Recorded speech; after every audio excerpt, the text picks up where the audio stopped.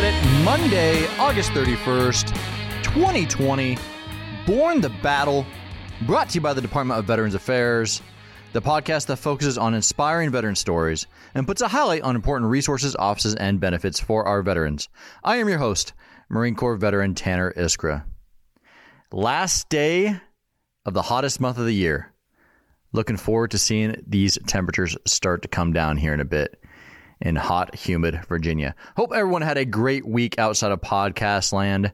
Whether you're listening from the blog page, iTunes, Spotify, iHeartRadio, or your pod-catching app of choice, thank you for spending some time with us here.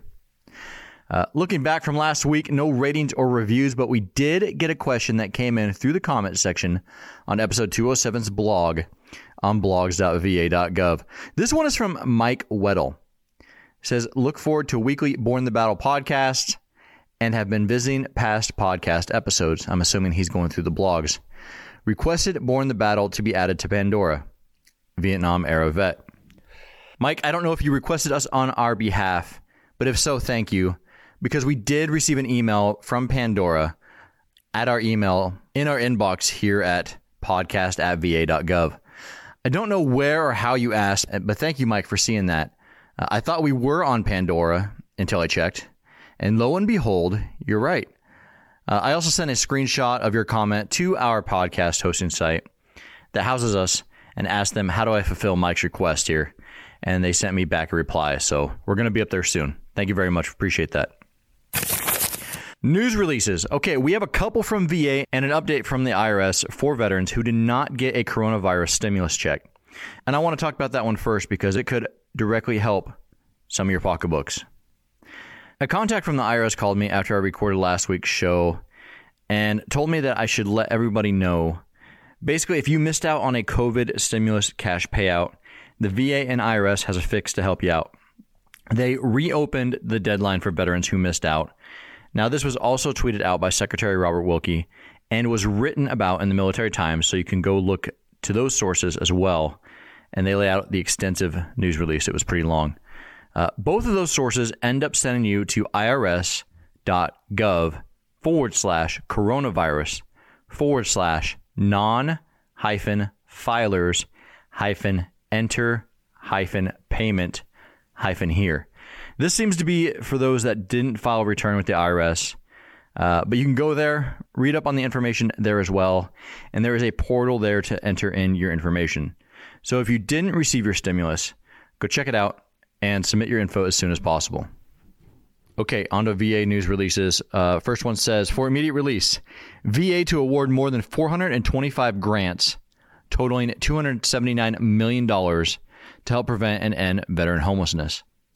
The U.S. Department of Veterans Affairs recently announced it will award more than 425 grants to community organizations totaling approximately $279 million under the Grant Per Diem program.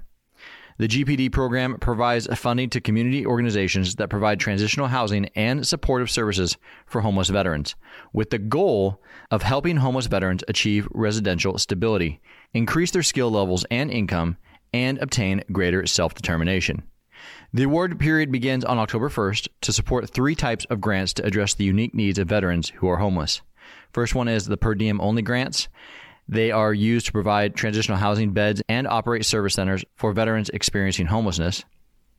Second one is the special needs grants, which provide funding to organizations that incur additional operational costs to help veterans with special needs who are experiencing homelessness, including women, individuals with chronic mental illness, and veterans who care for minor dependents. And the last one is Transition in Place grants, which provide funding to community agencies that place veterans experiencing homelessness in transitional housing while providing them with supportive services. These services are designed to help veterans become more stable and independent, with the ultimate goal of veterans assuming full responsibility for the lease or other housing agreement. When that goal has been achieved, the transitional residence becomes the veteran's permanent residence, and supportive services come to an end. The GPD program has provided veterans who are homeless with community-based transitional housing and supportive services since 1994. The number of veterans experiencing homelessness in the U.S. has declined by 50% since 2010. It's a good stat, due in part to the GPD program and other VA efforts. For more information, go to va.gov/homeless/GPD.ASP. And there's some PDF lists on there that list out all the awardees. So you can find the ones in your area. All right, the second one says, VA rolls out new patient appointment tool as part of electronic health record modernization transformation. More EHRM news. It says the U.S. Department of Veterans Affairs launched a new appointment scheduling tool on August 21st at the VA Central Ohio Healthcare System to make medical visits more efficient for care providers and veterans. A critical component of VA's electronic health record modernization effort is the centralized scheduling solution, which will be implemented at all VA health facilities to expedite patient care coordination throughout the department. VA's current scheduling solutions require VA staff to log into multiple software applications to coordinate calendars, clinicians, rooms, and equipment. This process requires time-intensive manual data entry and workarounds to finalize appointments. CSS will address these challenges by providing an all-in-one appointment management solution that offers scheduling by resource, for example, clinician, room, equipment, etc. For more information on the scheduling solution and for the full status of electronic health records modernization efforts, visit ehrm.va.gov. All right, our guest this week is a former Army infantry officer with combat experience. He graduated magna cum laude with a bachelor's in economics from Vanderbilt and a master's in business administration from Harvard Business School. Currently, he is the founder and CEO of ID.me, whose website states that they simplify how individuals securely prove and share their identity online. Trust me, as a guy who doesn't trust sharing any info online, I had a couple questions about all this. He owns a couple of patents dealing with online credential authentication, and he was recognized as Inc. magazine's 5 Amazing Military Entrepreneurs of 2015 and as a top 20 military veteran tech entrepreneur in 2016. He is Army veteran Blake Hall. Enjoy. Okay, so Blake, we're going to start this interview with the way we start every interview here on Born the Battle, talking about when and where you decided to join the service. So when and where was that for you?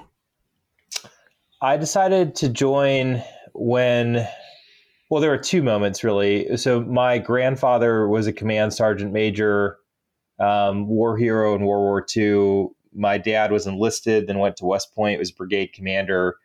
So as soon as I knew I was going to college, I knew that I wanted to do ROTC and I wanted to serve. But the second moment while I was on campus at Vanderbilt was when 9/11 happened, right at the beginning of my sophomore year. And that's when I knew I really wanted to serve and that I wanted to be an infantryman as well. So I think, one was just something I kind of grew up with and was a rite of passage for my family. And the second was, all right, 18 and 19-year-old Americans are going to go to war and I want to be the one to lead them.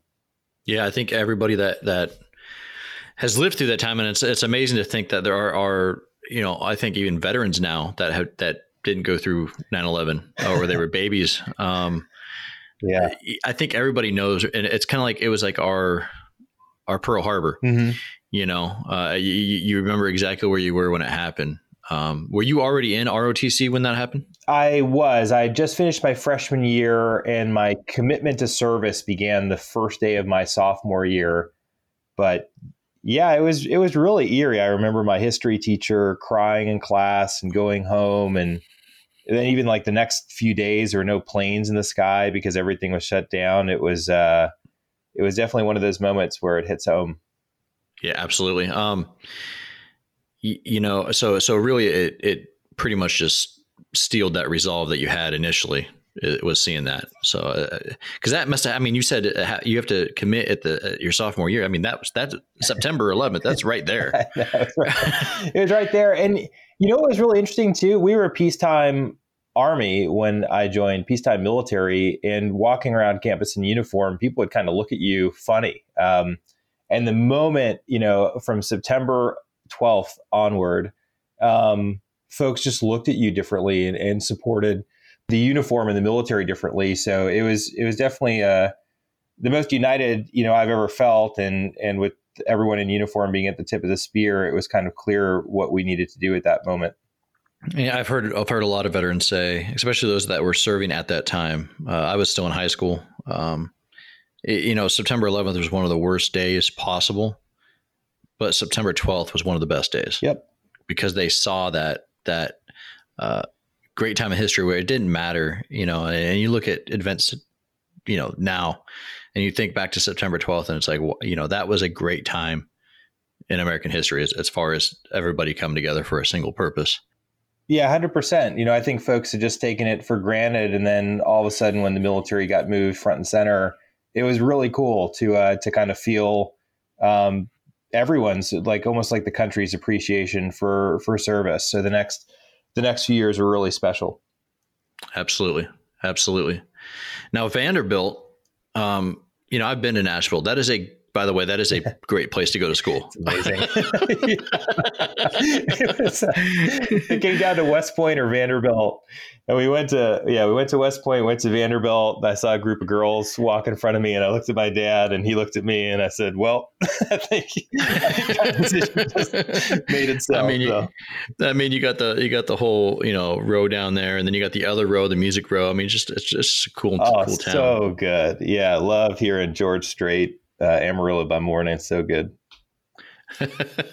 Now, so you joined the Army after that. Now you were in Mosul. What year were you there? I got to Mosul in June of 2006, and then we were there until December of 2006. My brigade was designated the Surge Strike Force, so we went down to Lake Tartar in Fallujah, then to Baghdad in January of 2007. Did some stuff around Karbala when Qais Khazali's guys overran a JCOP down there and executed some Americans. Pretty awful deal. And then eventually came back in September of 2007. So it was a 15-month tour all in. Wow. Yeah, no, it sounds, it's funny how I have these discussions about that time. It's like, it sounds like you got there as soon as I was leaving. I left in August of 2006. Oh, really? Okay. But I was out in Al Anbar. It seems like a lot of these conversations, it's like, whoa, cool. We could have like shook hands. Yeah. Talk to me about now, were you a platoon commander at the time? I was, yeah. I started out as a platoon leader and then took over scouts. So I had the battalion scouts in the sniper section. And I led them throughout my entire combat deployment. Talk to me about the attack on the Combat Support Hospital in Mosul. Oh, my goodness. October 12th, 2006. I'll always remember that. So, one of the things I really loved my non-commissioned officers. We had a great relationship, and I listened to them a lot. So I took a particular interest in the mortar cells that were targeting different bases around Mosul. And I really didn't like that they could just kind of pop and drop with impunity and, keep everybody on their toes and move. And so my NCOs had told me two things. They said, sir, when these guys pick their firing points, they like to have direct line of sight to an aiming point on the base that they can mark off of, like a water tower. And they like to fire max range because they just want to get the heck out of Dodge before, our air support and counter battery and everything else goes into effect. So I said, okay, makes sense. And so it was our second patrol of the day. It was right around dusk. We were tired. We'd usually roll out for 3 or 4 hours. We'd do some high value target raids if one of them came up, and then we'd come back. I just remember being really tired when we got in the truck. And as we exited the base, there was an exit route called Dogleg because it went at a 90-degree turn. So you would go alongside the base, and then you'd turn and go north to get out to the main road. And then there was an east-west highway that ran across the Tigris. And so right as we were on Dogleg running parallel to the base, I heard boom, boom, boom, boom. And I'm the son of an artilleryman. I grew up at Fort Sill, and I was like, what was that? That was a time on target. And I could immediately tell those were either 120 millimeter or 82 millimeter shells just from the percussion. And they were close. Like I could actually feel the impact because we were right by the Combat Support Hospital. And so, 30 seconds go by, and then whoop, whoop, whoop, whoop. And I'm like, oh man, this is is battery fire. What is going on? This is, Iraq in late 2006. You should not receive sustained battery fire on an American, combat support hospital. Usually it's a guy going home on a timer. Yeah. He sets a timer and keeps going on his way. That's right. That's right. Like normally, they have the pickup truck and they like drop the tube. They drop one shell, maybe two, and then they're out. These guys were good. You could tell they were professional because time on target standard is all the shells impact within 5 seconds within a defined, radius of where they're aiming for, and they definitely hit that criteria. So I pulled out my map. And literally later, our sniper section leader, Sergeant Sapp, he's like, "Sir," he's like, "I thought you were so full of when you pulled that map out." Lieutenant with the mad jokes. Right, exactly. Yeah. But what I did was, since we were right at the point of impact, I just drew a quick radius and a circumference for what the max range would be. And I intersected that on my map with different fields that might have direct line of sight to the base. And I came up with 2 locations. One was... and you went old school. Oh, yeah. I was definitely protractor. And like, I'm up there in my hatch, like we were rolling in strikers. So four strikers rolling straight 50 cal, for the main weapon on top. And so I found one of those aiming points. And I said, I think it's the southern aiming point. And I told the guys, it's like, all right, get inside so you don't get hit by any of the shrapnel. We're going to fire this thing up and get over to that aiming point, to that suspected point of origin as fast as we can. As we exited Doglegs, this happened very quickly. This is like 20 seconds. So we turn north. Right as soon as we turn north and we start to clear and get onto the main road, a vehicle bomb goes off behind us, and about 100 fighters storm the alley. Oh, wow. And what we found out later was what they wanted to do was they wanted to actually breach the base, and they wanted to take American soldiers hostage and execute them so that they could get more funding from their donors. Sure. So that was the goal of the attack, but it was huge. There were somewhere, we estimate, between 200 to 300 fighters total involved in this attack. And they wanted to keep the quick reaction force on the base. So I literally, me and my 24 guys, my 24 scouts and snipers, we had just gotten out of that trap when they set it. And so I looked behind me because I could hear the base towers open up. And I did not want to get into a firefight where 2 American units were firing down the same alley with Iraqis in the middle. That just felt like a recipe for disaster. So yeah, absolutely. So I said, we're going to go after this mortar cell and we're going to take out their indirect. And the Stryker is amazing. So we hit 55 miles an hour. We crested the bridge, I believe it's bridge 5, if memory serves, over the Tigris. And right as you crested, I could see the whole city, and it looked like Star Wars. When the tracers and that magnesium just pops straight up, and you can see like the red and the green. I mean, yeah. It was the whole city was just like lit up. I've never seen anything like it. And so anyway, we got across the Tigris, and this is now like 3 or 4 minutes since the indirect started. And I got a call from Patriot X-Ray, and they said, "Hey, Lightning 6, Patriot X-Ray, grid from the counter battery radar follows." And they read the grid to me, and it was right in the middle of the circle that I'd made on my map. And I said, "Roger that. Lightning's 400 meters out, closing rapidly." And then my next radio transmission was, we're in small arms contact, engaging mortarmen, request immediate close air support. It was crazy. I led with my sniper section and my scout team 2, and that southern section. It was literally like 4 tubes. They had a flatbed truck, and when we crested a berm, they were literally just like eyes as wide as saucers, just staring at these 20-ton Strykers. Because we'd literally gone from point of impact to point of origin in less than 5 minutes.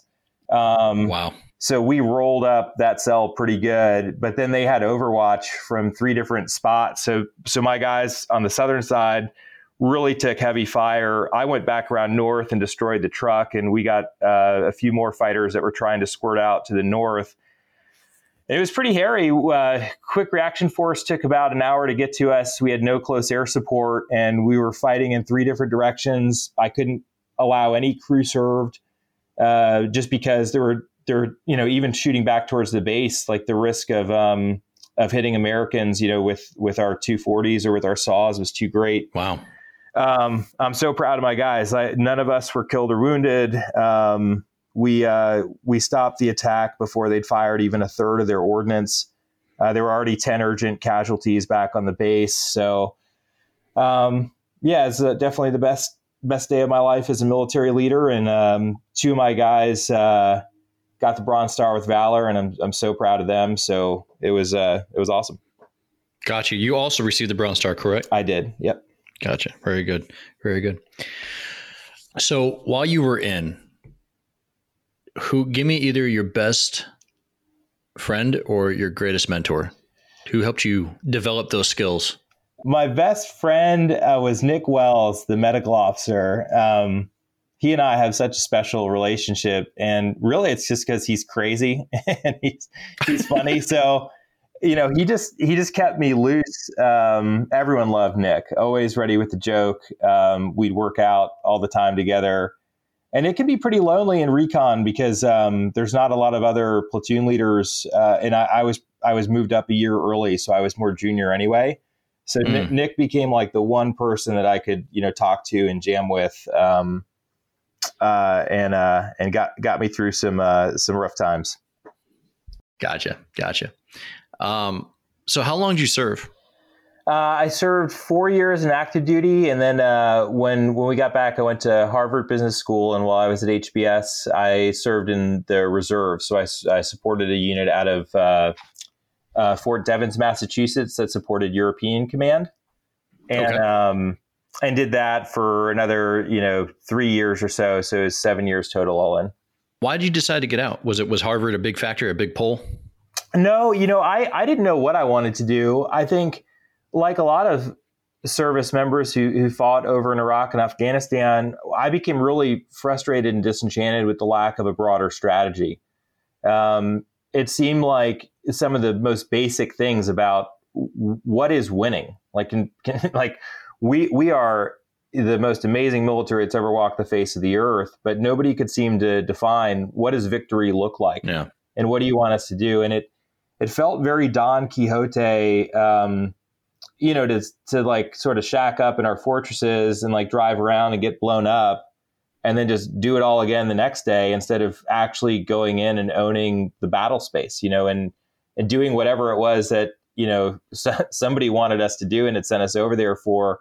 So I really struggle with that, because when you're putting young Americans in harm's way, and if you're asked to take life, you really want to understand why you're doing that. And for me, it was just way too, I don't think that we had the leadership to define like what it was that we were there to do, and therefore give us the goal and the clarity we needed. And the second part of it was from an officer's point of view, I had a wonderful time. I was 27 months as a platoon leader. And I just couldn't stand the thought of having to do PowerPoint presentations for battalion staff. And like, that's just not my DNA. If they let me, lead soldiers and like kick doors and stuff all day, and I'd stay. But that PowerPoint route was just not appealing to me. I can understand that. I personally, I liked creating as a combat videographer. I liked going out, shooting, cutting, getting my hands on the equipment. Yep. And then when they, staff and COs, it's great to lead a combat camera shop. But it was great to lead young Marines. But when it got to the staff meeting part, I was over it, and the whole politics that came behind the leading, sitting down with the young Marine and mentoring them is great. But when it came down to the bureaucracy of it behind the scenes, I knew it was time to go. Because some people love that, and some people are good at that as well, and can still affect change there as well. My stomach, I wasn't built for that. So I can totally understand where you're coming from there. Yep, 100%, man. If you like to be action oriented and to be a doer, it's really hard. There's some great staff officers and NCOs that are great planners, but it's just a different breed of person. Absolutely. Now, so you got out. So what year did you get out active? Active duty 2008, June 2008. 2008. Yep. Gotcha. Now that was that right before the recession? Yeah, it was. I mean, it was crazy. The financial crisis happened right after I started school. So I'm actually very grateful for the timing there that I had a bit of a safe harbor. Now, so did you have to foot Harvard Business School, or did you have like a yellow ribbon program? How did you make that work? Yeah, there were yellow ribbon programs, and then initially the Frist family that started HCA.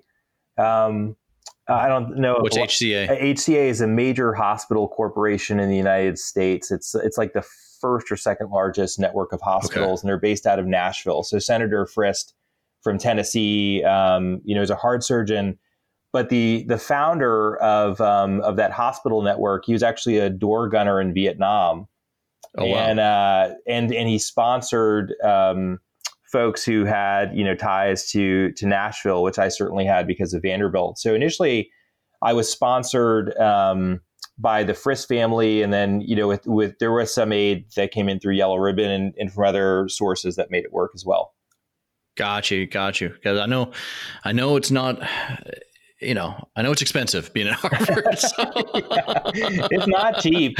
And then one thing too, for all the vets who listen to your show, the VA's vocational rehabilitation program, I believe if your disability rating is, I don't want to say it wrong, it's either 10 or 20%, but if it's over that, then the VA's Voc Rehab will actually reimburse educational expenses. That's something to definitely, check out if, yeah, we've been meaning to do a benefits breakdown. I've had a couple requests on that, so that's good. It's good that you mentioned that because I definitely need to start looking. I definitely need to find a point of contact there. The whole part of this podcast is me. I mean, before I did this podcast, before I joined the VA, I was a veteran that was a hard push away for the VA. Mm-hmm. I had a bad experience probably about 4 years ago, and I was so part of this whole podcast is me going, okay, and learning about the VA, how can I help other people? So it's good that you brought that up. So I definitely need to start looking at a Voc Rehab. Now, after school, did you go into entrepreneurship right away? Yeah, and actually on that note, I did. I started. I'll get to that journey, in a second. But sure. One of the things while I was at HBS was a lot of my guys were struggling with PTSD and with the consequences, everything that goes along with that. And Sergeant Emmett Cullen, he was one of the Bronze Star winners that day during our firefight. He had been through 2 combat deployments and had done them really like close together. So he had just like cycled on to our unit, and was back in Iraq 5 or 6 months after he had completed his previous tour. Yeah. And he really struggled. So he went to go see VA for mental health, and he met 2 or 3 times with a counselor. And then when he went back, I guess this counselor was on vacation or on leave. And he sat down, and the guy just looked at him and said, "Why are you here?" And he's like, "Sir, it was so depressing that he hadn't read my file, just didn't seem to care." He's like, "I just got up and walked out." And I was like, "Oh my," but it was during that time when everything was so raw that they would call me, and I would jam with them for, an hour or an hour and a half. Yeah. And I still felt like, we were such a tightly knit team that I was taking care of that group because as you well know, like the impact of combat is not over when the deployment ends. There's just a natural time that you need to kind of heal up from all the spiritual stuff and the trauma that you witnessed. And so that was a big part of my responsibility. I think even while I was still at school was kind of, taking care of them and then also working to bring my interpreter's family over to the United States as well became a really important mission for me. So absolutely. Is he here? Well, he was killed in a house bomb with the unit that replaced us in January of 2008. Still like He's like a little brother to me. But I found his family, and I told him that I would bring him back. So I fulfilled my promise to him, and I eventually got them over to the United States in 2013, right before ISIS, kind of took over parts of the country. So wow, his brother, sister, and his mom and dad are all in the States. They're doing great, and the mom and dad live in El Paso now. Outstanding. That's outstanding. Thanks, buddy. That's outstanding, man. It's a good way to honor him. Absolutely. 100%. Yep. Oh, so, yeah, I mean, I think back then the VA was, I think it's safe to, I think it's fair to say that they weren't prepared for as many people that were coming back. And I think it's fair to say it's gotten a lot better. I know when I got out, even when I got out in 2015, I had a bad experience. I walked away for about 4 years, and all it takes is one person to make the entire VA feel bad, like in your mind, like that's a bad organization. Right. Yep. And then you come back and you're like, oh, this guy actually is much better than the previous guy. And then you actually have a relationship with the VA. So I agree with you. I think the VA has come a long way. And I think the vast majority of people at VA have always cared, right? But there's always, like, absolutely, in a huge organization, there's always a few folks who will leave the wrong impression. But I am so proud of how far VA has come in terms of delivering services and just making itself more user friendly. It's been really fun to watch because it's such an important thing. And from VA.gov and making digital accessibility easier so that veterans can just navigate it without having to go to 500 different websites, to just the feel and tone of orienting services around the needs of the veteran. It's been really phenomenal to watch. I was going to hit you up on that because I know, of course, you're the founder and CEO of ID.me, which is the way to sign on to VA's plethora of services. and you hit the nail on the head. I don't know, man. During my VA rejection phase, it seemed like there was a lot. It seemed like there was, I'll call it that. It seemed like there were a lot of ways to sign into the VA system. You had your CAT card when I was still setting up my record transfer stuff when I was still in. Then you had the DoD website that was the portal to the VA. And then I think ID.me came after all that when I just decided to quit logging in because, man, I had to reset everything. And I just kept thinking to myself, I'm an older millennial. I couldn't imagine someone from World War II, Korea, or many Vietnam veterans trying to figure this out. Yeah. So my first question to you, Blake, is like, why another way to sign on, man? So let me start with like some of the VA stuff, just when I got out. So, one of my first things I wanted to do is I just wanted to register my business as a veteran-owned business. Sure. And I thought it would take like a couple of days, maybe, to get it submitted and then a few weeks for it to process. And it didn't. I tried for over a year and wow. I don't know if I ever got it certified, but I would have set like a Sarah McLachlan video because the website would just like not be available. It'd be like, it's just down for like a week. And I'd be like, okay, so I guess I'll wait a week then to register my business. And then I go back and the login wouldn't work. And so when we got brought into it, and I started ID.me around that same time, and our first mission was to really help service members and veterans, because one of the first things I saw was every Veterans Day, when every business in the country pretty much gives some benefit to veterans. Yeah. Veterans most of them don't have an ID card. There's like 8 million veterans who have a veterans health identification card, but at the time, there was like 13 to 14 million veterans who just didn't have an ID card. They had a DD-214. Yeah.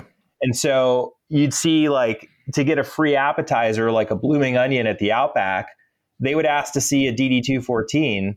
And that to me struck me like as crazy. Like, you should not show your social security number to a stranger to get a free fried onion. That is not a good trade. Sure, absolutely. Wow. Fried onion, here you go. It was just one of those things where I was like, wow, like this can't happen. I remember those days. I remember I'd see an older veteran pull it out of his back pocket and like put the thumb over the social security number, cause he knew. Yeah, and there's like fake DD214 sites that abound. Anyone. I saw some stat that I thought was pretty funny that there's only like several thousand Navy SEALs, but at any given time on the internet there's like 2 to 3 million. Yeah, absolutely. So I said, okay, like this doesn't seem right. There's so much generosity and goodwill. Microsoft was giving away free e-learning vouchers, but was making veterans show up in person at a Department of Labor office to claim the e-learning voucher. Which to me, I was like, doesn't that defeat the entire point of e-learning? So fair point. So to your question, why another login? Like the first thing that started it was, it's not even just for VA. A lot of the services and benefits that veterans are eligible for come from nonprofits and from the private sector. And so how do you quickly establish yourself as a veteran at those locations with a login that's portable so you don't have to create a password and go through another verification process? And, today our customers include Apple, Luxottica, Ford, GM, and Busch Gardens, of course, like Waves of Honor. They give away free tickets at different times for veterans and for active duty. And Amazon has like different Prime membership things, that we all, power. And so the notion is sort of like PayPal for identity. If you verify your identity and your military status once, you now have 400 plus brands, including Samsung and Beyond Petroleum and Verizon, that you can go and get financial savings from without having to disclose all the information on your DD214.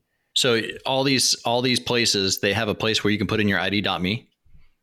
Correct. Yeah. If you go to apple.com, for instance, and you scroll down to the footer and you select their veterans and military page, you'll see ID.me is on that page, and you get 10% off all the Apple products that you want to shop for, which is a huge savings. Yeah.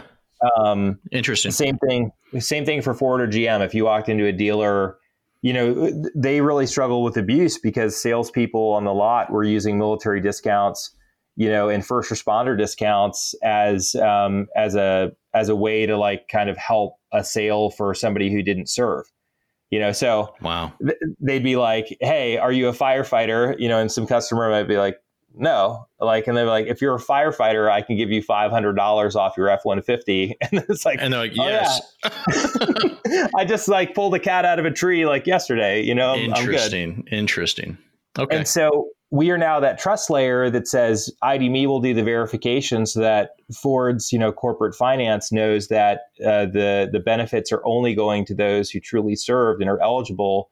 And at the same time, by getting rid of that fraud, they were actually able to make the benefit richer for those who were eligible, which is really cool. So that was the first thing. The second thing. Yeah, the second thing, there's two elements to this. The first one was a lot of the systems that were up there, consumer websites are available, 99.9% or more of the time, meaning if they're down, they're only down for like a few seconds a month. The availability of the logins at Veterans Affairs were nowhere close to those, standards, first of all. And then the second thing was, if you want to access sensitive information online, like your healthcare records or your benefits information, and to do things like change your direct deposit around, there were two issues. The first one was online identity verification was limited to those who had credit history and to those whose data is accurate in credit records. So if you don't have credit history, or especially if you're younger, and maybe a veteran who doesn't have a lot of credit when you get out, or we even see older veterans, who just have a bank account. They don't have a credit card, so they're not in credit records, and they would fail. Yeah. Women are disproportionately likely to fail because they are more likely to change their name after getting married. And so, sure. So all these groups are essentially disenfranchised only because they don't have credit history, and they would have to go, in person to a VA facility to prove their identity. And we just felt like that wasn't right. So we built a product called Virtual In-Person Proofing. It's a video chat product. And if somebody isn't present in credit records and financial records, which is one of the requirements that we have, from NIST, the National Institute of Standards and Technology, to verify who you are, we can just move you into a video chat, FaceTime, Zoom, Google Hangouts, and with your face and your government IDs, we can virtualize what that in-person process would look like. And that averages less than 5 minutes. So instead of having to, take time and like drive somewhere and hours of your life, you literally can get through in just, a couple of minutes. And now you've got this login that's not only accepted at VA, it has the same usefulness that your actual military ID card did, because when I served, I could go to Home Depot and I could go to, Qdoba or whatever. And whoever had a discount, all I had to do was like flash that credential and get the offer. And so ID.me has just really replicated that in digital form. We increased accessibility. So now every single eligible veteran and, stakeholder that VA has, like caretakers, can verify their identity online. We call that our No Identity Left Behind mission. And then once you're verified, it's that enrollment is now useful at 400 plus organizations where you can get significant financial savings as well. And you don't have to release all the information on your DD-214. It's like your name, your email, and like that you're, a veteran or a retiree, and that's it. Very good. Very good. Now, one thing I've seen in comments when it comes to like online verification and ID.me and some others is, I'm not signing up for digital access to my records because I'm not giving a private company my PII. Do you have access to the PII? Could you steal an identity or sell someone's PII? What's out there that prevents you from doing that as a private company? Is there legislation? Is there any kind of government oversight for that? Yeah, so, well, there's a lot that goes into it, and it's part of our NIST certification. But the first thing is just as part of our terms of service or privacy policy is that we will never sell your information to anybody. The only person who controls the disclosure of your information is the user. So the analogy is like a bank or Visa, right? Yeah. So Visa doesn't sell your data. What Visa sells is, or your money rather. Visa sells trust and convenience, so that an individual who's got a payment credential and a merchant who've never seen each other before can transact in seconds. So that is our business model. We sell trust and convenience. The only individual or entity who controls release of data is the actual user. So we will never disclose data.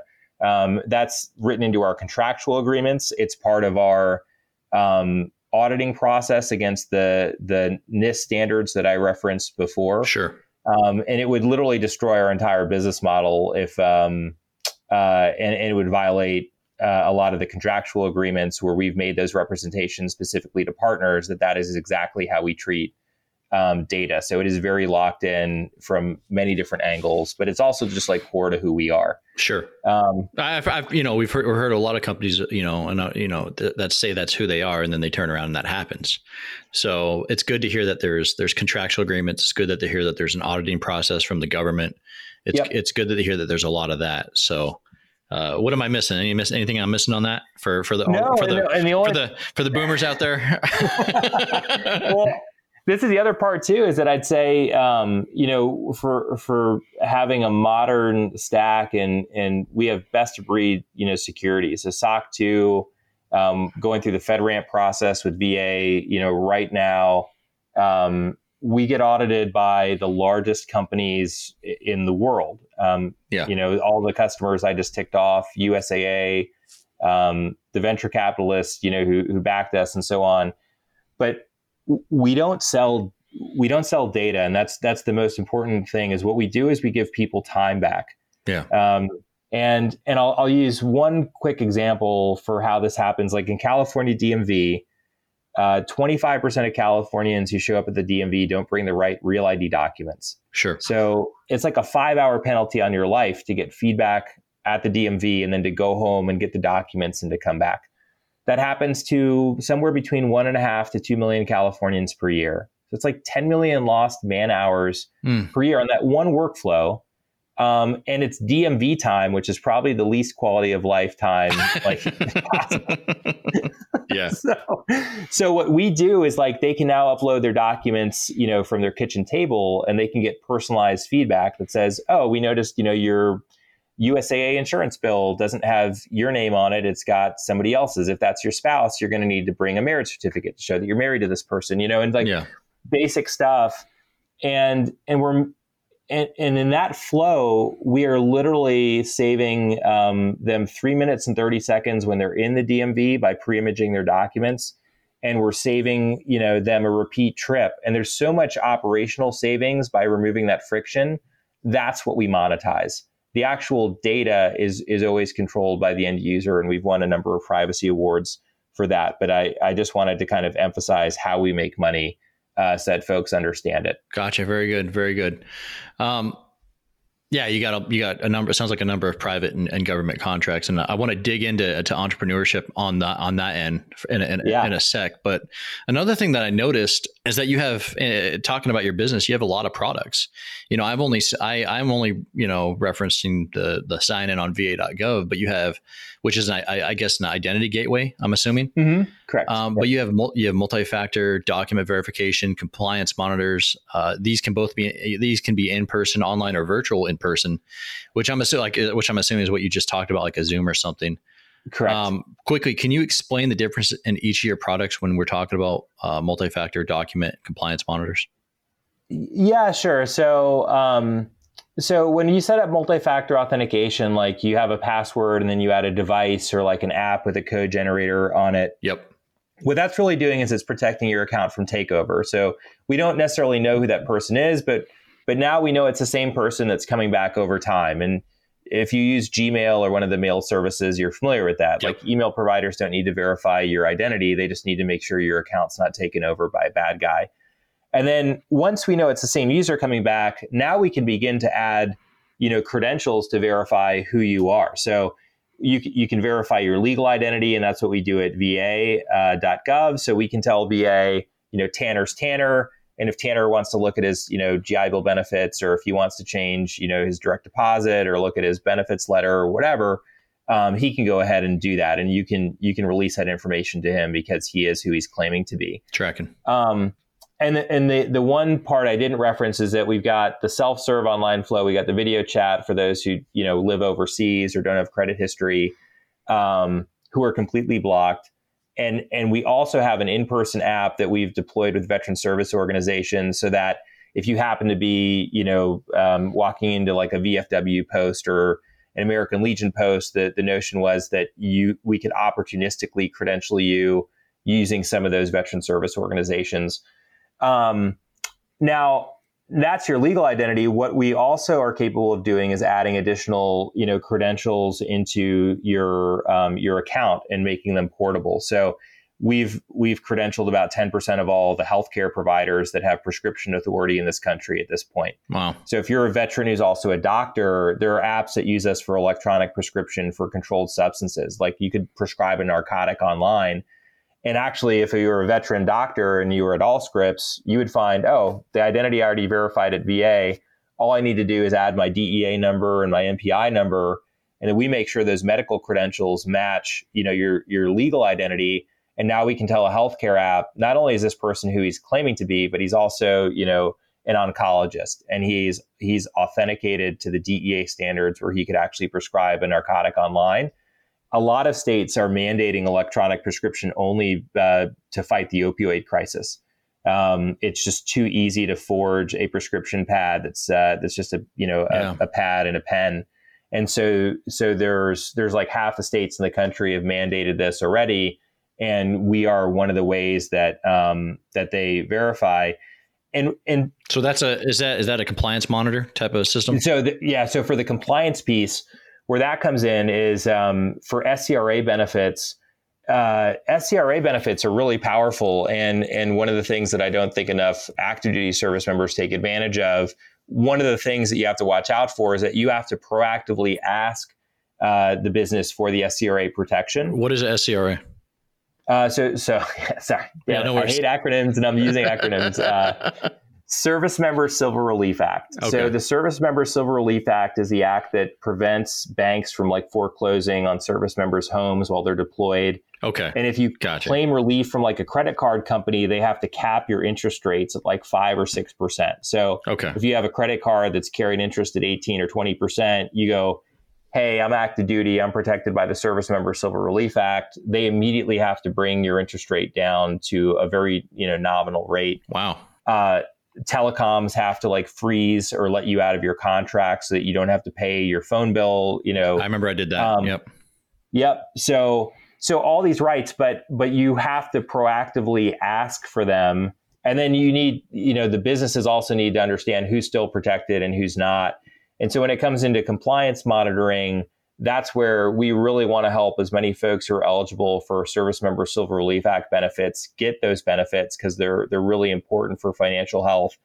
And then the second thing is like in a medical context, a doctor might have their privileges suspended or revoked by a state medical board. Yeah. And so we don't want to authenticate a doctor who just had their license suspended to let them prescribe a narcotic. We want to help those applications understand their status has changed. So that's where some of the monitoring of some of those credentials comes into play. And we provide that as a service as well. Very good. Very good. Appreciate that. Now, okay. I feel like I've grilled you enough on security and how you do your business. But let's talk about starting a business since you founded this business. You talked about some of your clients. They're both in government and in the private sector. And I think you're the first entrepreneur that I've had that's really gotten into the government contracting space. Other entrepreneurs like I've had on Cortez Riggs and Perry Fioras, they started businesses in the private sector. But ID.me, like I said, is both. How are those sectors different and how are they the same? Oh, my goodness. I expected a long answer on this one. Yeah, they're different. They're the same in the sense that the largest organizations, that are out there have a procurement process that's not too different from the government. There's really RFIs and RFPs, and you have to respond to all this stuff, and it takes forever. So from like an Apple's like that. Maybe not Apple. Apple's actually really good. I don't want to say it. But there are some other companies that are huge that we've worked with where it's just really, really painful. Gotcha. I won't make you name names. There's some that, definitely been like, oh my goodness, just need to take a walk.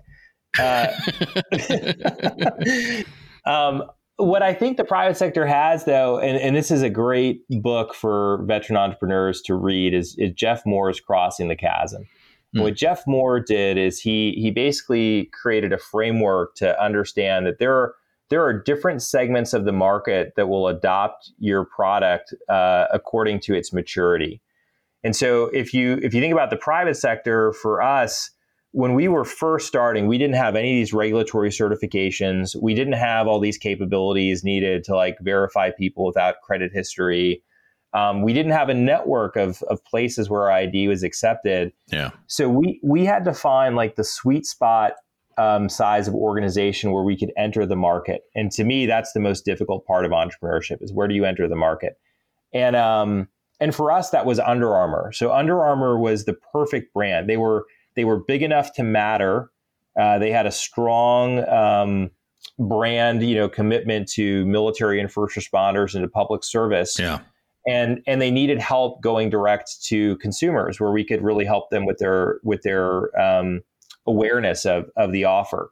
So Under Armour was really critical for us and was the right place for us to start because it allowed us to make money and it allowed us to polish our product and it allowed us to build up a base of credentialed users.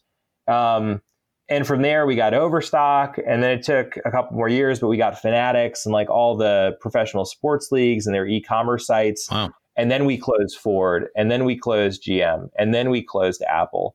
So there's, and now we have Samsung and Beyond Petroleum and Verizon and all these like amazing. Now they're calling you. Logos. Yeah, exactly. Yeah. But that's 10 years of suffering, to get to that point. And so in the early days, when you don't have a lot of resources, it's almost like if I use a scout analogy, if I've got my 24 scouts, I can pick off like a fire team that's out there, but if I run into a company-sized element, I would not be well advised to engage that company-sized element with my scout platoon. Yeah, and you go after the mortar team. You go after the mortar team, and yeah, exactly. Mortar team, you're a hero, and like you can run around and do whatever you want. You engage the company, you're probably going to be like trying to get as much cover as possible and not firing back because you're just trying to save your hide. Yeah. And that's the right analogy. That if you try to take on the large federal agencies or government or even huge private sector logos, and you don't have the right resourcing for it, you're going to get wiped out. And so you have to just be mindful and self-aware of like what you're bringing to the fight, and then align your target accordingly. Very good. Very good. Government. How did you enter the government? Was the VA the first government agency for you guys? Well, there were two phases to that. VA was the first large customer for IDMe in the public sector. But the first government agency was actually the Department of Commerce. So interesting. The National Institute of Standards and Technology, there were two things. One, they agreed that veterans, showing their DD-214 was unacceptable in terms of risk of identity theft and privacy, and that risk was far greater than having, a company like IDMe that has all these security certifications and stuff, verify that, and then instead of releasing your social, just releasing your military affiliation. So they've given us over $5 million in grant funding since 2012 and have been really important partners. And all the security and privacy capabilities and things that we have, we did that in conjunction with NIST, which is the government agency that sets the security and privacy requirements. So that was a core partnership for your entire business model. Core partnership. Yeah. Yep. Without that grant program, I don't know that we would have made the transition over to the federal government, to be quite honest. Gotcha. And then the second thing that NIST was doing was they had a strategy. It started with the Bush e-authentication program, and then under President Obama, it changed the national strategy for trusted identities in cyberspace, and it's got a new name now. But it's essentially like, how do we make digital credentials move with the end user? And the way they explained it to me was, it doesn't make sense for the same person to go to Social Security, create a login, verify their identity with Equifax, go to VA, create another login, verify their identity with Equifax, go to the IRS, forget transcript, create a login, verify their identity with Equifax. Like at this point, you're managing multiple logins as a consumer. The government's paid the same vendor multiple times for the same person. And so Commerce just said, how about we just credential you once, and then we make the login and the data move with you. And so the other part of the grant funding was really designed to mature our technology so that we met all the federal standards and certifications and privacy stuff so that we could support the VA. So that was just a fundamental bridge and a necessary component for us to go private sector to public sector. Tracking. Very interesting. It's all very interesting to me. I don't know. I understand about maybe 0.5% of all that, but I understand like having to have that bridge with the government with NIST there, and that allowed you to help the entire public sector. That's incredible. It's incredible what you've done there. Thanks, Tanner. Absolutely. I've lived through it, and I still don't understand it. So. Look, they're like, cool, cool guys. You're doing good stuff. I'm kidding. That's right. I'm kidding. No, that's right. But even the fact that program existed, I mean, it was like luck plays a role in that journey. It's just like a combat patrol. There's some weird stuff that happens, and it's like, man, really glad that we turned left there. That was kind of random, but we avoided an ambush or something like that. And yeah. I feel like entrepreneurship has those same ups and downs, where sometimes they break for you and sometimes they don't. Gotcha. So you had, I guess the government was an investor for growth with your grant money. When you first started, did you immediately have to find investors to immediately grow to where you wanted to be for like an Under Armour?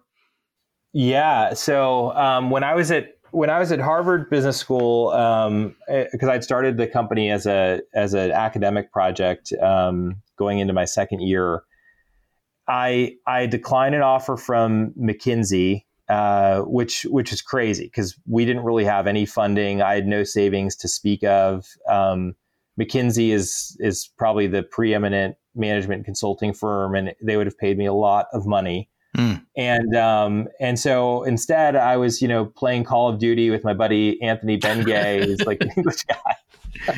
We're just it's like, Blakey, you want to play some Call of Duty? I'm like, right, yeah. I'm like, okay, let's do it. So I get a phone call from one of my classmates, and he goes, David Tisch is in town.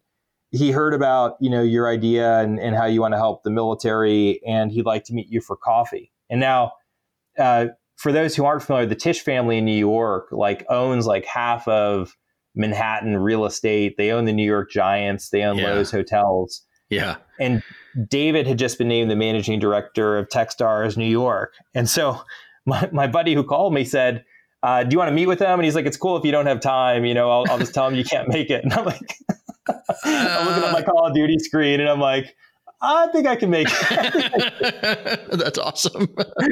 That's awesome. So I literally just caught a bus down to Boylston Street, met him for coffee, and had a check for $25,000 after 30 minutes of talking. Wow.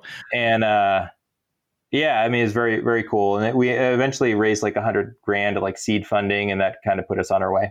What did your for you, what's the best way to pitch an idea to a potential investor like a Tisch or a customer like Under Armour? What's the best way for you? What have you found to be the best way? I think there's a few elements that you need. The first thing you need is to be credible. And this is true in the military, and it's true in entrepreneurship.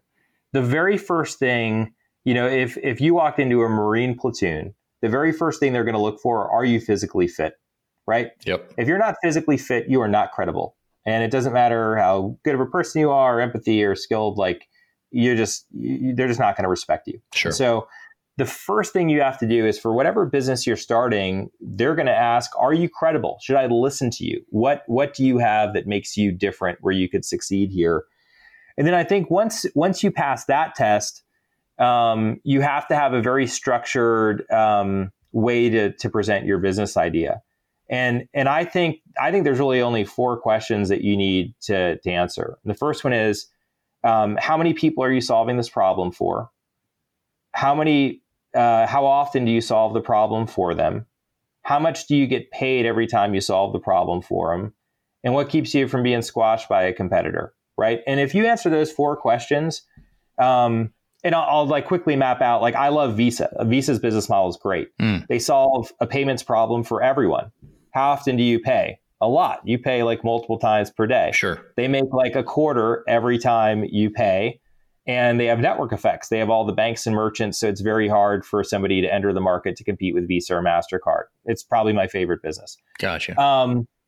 You look at Ford, though, and it's the market for car buyers is a lot smaller, and the frequency of purchase is every few years. So that's very low as well.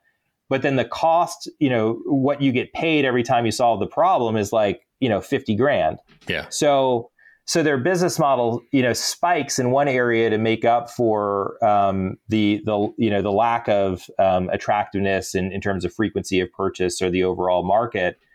And building a car is really hard. So there's real economies of scale that protect that business. So if you kind of map any business along those 4 questions, that's what any investor is kind of looking for, is how your business model is aligned to the problem that you're solving, and whether it's something that's viable. And then the last thing I think that a lot of entrepreneurs mess up is they don't ask for what they want. I've listened to a number of pitches where somebody will walk through it and they're clearly passionate and it's a problem and they've got a great idea, and then the pitch just ends. And it's okay, good job. I'm happy for you. Yeah. What do you want from me? Why did I just listen to that? What are we doing here with coffee? What's up? Yeah. Yeah. So, do you want money? Do you want introductions? How can this group help? And I think learning the art of salesmanship is really important. That sales isn't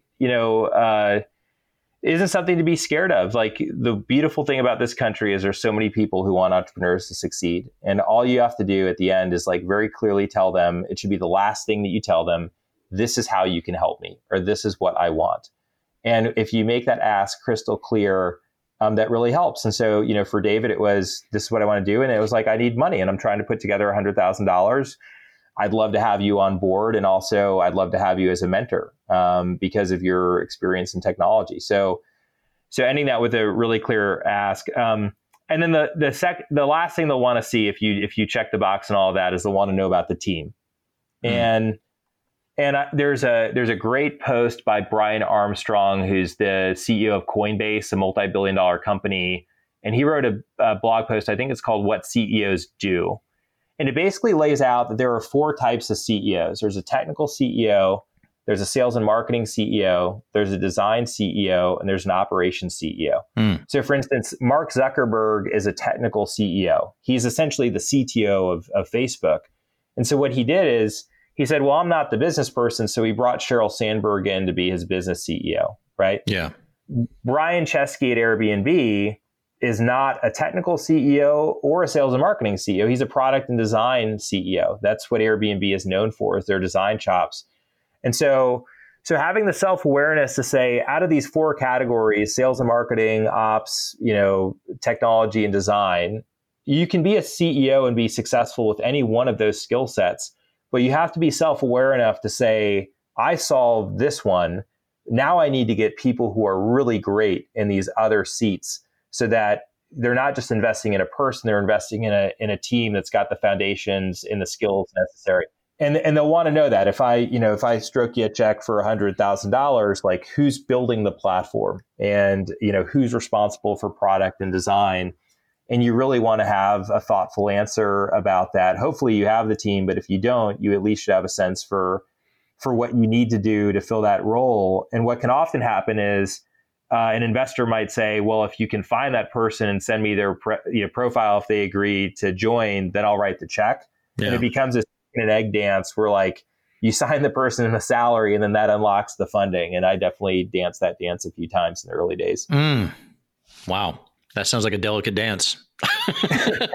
Because there's trepidation on both sides, both from the team member and from the investor. Oh yeah, I can understand. I can hear that sigh that you just said. Ultimate parlay. Yeah, you're just like trying to get everything to line up. But yeah, it's a ton of work. Yeah, team building. Man. Mm-hmm. Okay, Blake, we've covered a lot of ground. What's one thing that you learned in service that you carry with you today as an entrepreneur?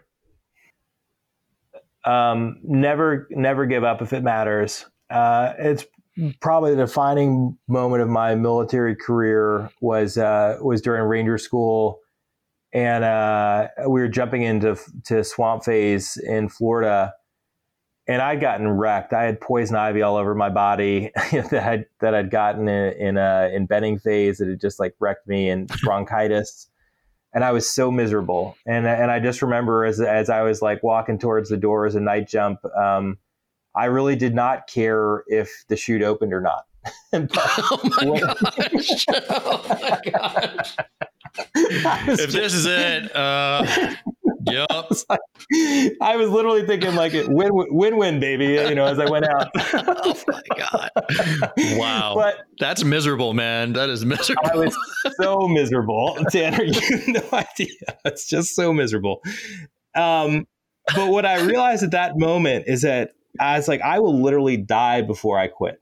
Yeah. I will die. And at that moment, what Ranger School taught me was my limitations, my mental, my physical limitations. But I realized if I'm committed to something that's worth doing, once my jaws are clamped around that thing, you will have to get a crowbar and like probably a few people to pry me off of it because I'm going to get it done. And you have to bring that same attitude. If you find something that you're passionate about, you have to have that same tenacity to just get it. Love it. Outstanding.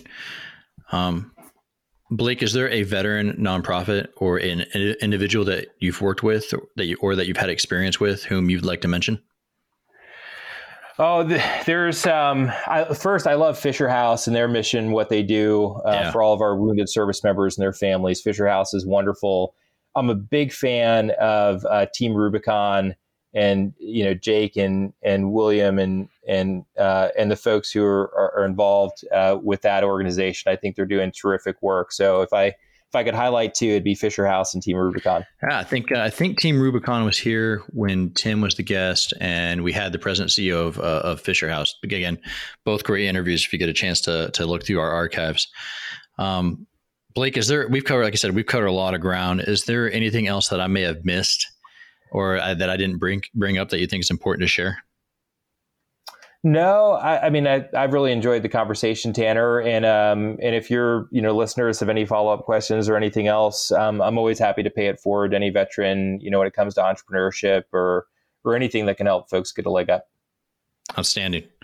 Is there a way that they can, if there's a way they can contact you, let me know and I'll put it in the blog or something like that. Yep. Blake at id.me, just my email address. Happy to circulate that. And if you're a veteran and reach out to me, I'll absolutely respond. Gotcha. It's just Blake at ID? It's not like a last name or anything. It's just Blake. Blake at id.me. I love that. It's like, hey, yo, it's Blake, dude. Just not Blake Hall, just Blake. Just Blake. Just Blake.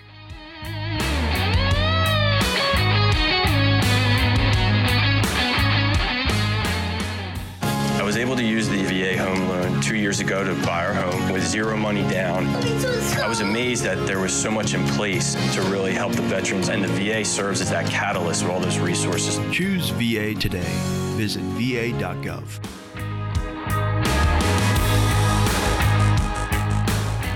I want to thank Blake for taking the time to sit down and talk with us. For more information on Blake, if you just search for Blake Hall, id.me, he has a robust presence online. Our Veteran of the Week nomination was emailed in to podcast@va.gov by listener Catherine Monet.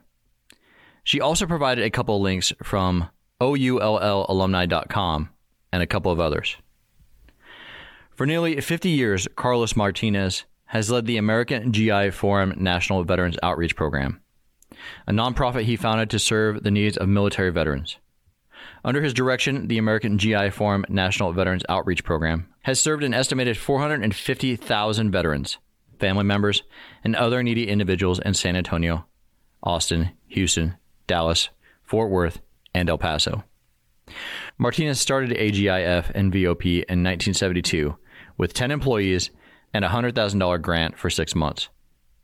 Currently, it's a nonprofit with an $18 million budget and 160 employees in 5 cities. A veteran himself, Martinez served 4 years in the Air Force as a crew chief for F-4 Phantom jets that were flown in the Vietnam War. Though he did not serve in Vietnam, Martinez was told to not wear his uniform when he came home for leave. The hostility toward U.S. soldiers inspired Martinez to start AGIF and VOP. Vietnam-era veterans were not being appreciated by our country, he said, and they were not receiving the services they needed. I believe the benefits and recognition that veterans get today was built on the shoulders of the Vietnam veterans who were not well received when they came back from the war, to which I could not agree more. Carlos served as a member on many different committees, like the VA's Advisory Committee on Homeless Veterans, the U.S. Department of Labor's Veterans, and the Women's Veteran Advisory Committee, just to name a few. He was an inaugural member of the Bush Institute's Military Service Initiative Advisory Council and was currently serving on the board of the National Coalition for Homeless Veterans. During his years of service, Carlos has sat before 5 presidents of the United States to discuss major veterans issues. He was truly an advocate for America's veterans, especially homeless veterans, and supported those that testified before congressional committees. Sadly, Carlos passed away at the age of 73 on August 4th from complications associated with COVID-19. And he was preceded by his wife, Rita, who also died from COVID about 3 weeks earlier. Air Force veteran Carlos Martinez. We honor his service. Ready. Hey. Five. Ready. Hey. Five. Ready. Hey. Five. Ready. Oh. That's it for this week's episode. If you yourself would like to nominate a Born the Battle Veteran of the Week, you can. Just send an email to podcast@va.gov, include a short write-up, and let us know why you'd like to see him or her as the Born the Battle Veteran of the Week. And if you like this podcast episode, hit the subscribe button. We're on iTunes, Spotify, Google Podcasts, iHeartRadio. pretty much any pod-catching app known to phone, computer, tablet, or man. For more stories on veterans and veteran benefits, check out our website, blogs.va.gov, and follow the VA on social media: Facebook, Twitter, Instagram, YouTube, Rally Point, and LinkedIn. DEPT Vet Affairs, U.S. Department of Veterans Affairs. No matter the social media, you can always find us with that blue check mark.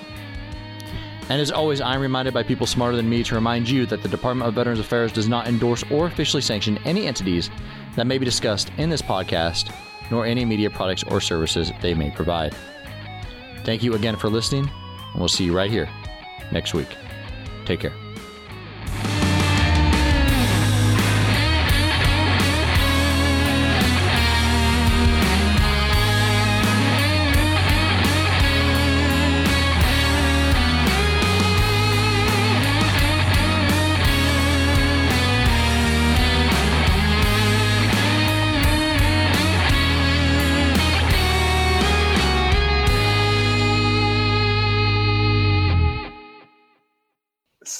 So one of my favorite stories, my driver, Benjamin Young, he was like 6'2", probably weighed 140 pounds, dripping wet. And he talked like Napoleon Dynamite. So he'd be like, "Oh, Roger, so, Gosh, freaking idiot. eat your ham, So, so I'm walking by. We're in Baghdad, and I'm walking across Camp Stryker. And I just see my snipers, and they're literally like doubled over with laughter. And I see Youngie, in the middle of them, and they're like, "Sir, get over here." They're like, "Youngie, have you told the sir about McDonald's?" And he's like, "No." Like, all right. No. I'm like, all right. Gosh. I'm like, "All right, Youngie, like, what happened with McDonald's?" He's like, "All right." So he's like, "So I'm working on the grill and it's really hot and it sucks." He's like, "My manager comes up and says, you can work the window today." And I'm like, "Sweet." He's like, "Okay." So he goes, "So we get to the window and the first car is this convertible and it's this guy with his girlfriend and she's really hot and I'm staring at her." And he goes, the guy looks at me and goes, "Are you staring at my girlfriend?" And he goes, "No." And he goes, "What do you think? She's hot?" And he goes, "No, she's ugly." So the guy reaches out of his car and grabs Youngie through the drive-through window and is like pulling him to the window. He's like, "Yeah, my manager had to come over and like grab me away from it." Wow. He goes, Could go sweet ninja skills. He goes right back to the grill. So I was like, "Youngie, if she was hot, why did you tell her that the guy that she's ugly?" He's like, "I don't know, I panicked." And he tells it like in the Napoleon Dynamite. It's just his natural. It's his natural voice. Oh my gosh! So he's not even trying to like joke through the movie. Oh, that's hilarious. No, my first firefight in Mosul, when we got into it, it was I'll spare you the details, but basically I had all my trucks lined up, 50 cal rocking, and I'm looking at, there's no place to dismount my guys, and Youngie is my driver. So I go, "Youngie," I'm like, I want you to hit it. I want you to drive the truck straight through the gate and drive it into the ground floor of the house. And so and I don't hear anything back. Like, there's just tracers both ways, and I'm like waiting, and I'm like, "Youngie, did you hear me?" He goes, "Roger, sparks may fly." I think it's the only time I've literally like laughed like hilariously during a firefight. But yeah, like later I'm like, "Youngie, why did it take 15 seconds?" He goes, "Sir," he's like, "I'd always thought that maybe like one time I get to drive the truck like into a building, and then you told me that I could do it, and I just didn't know if it was real." So anyway, I love that kid, and yeah, yep.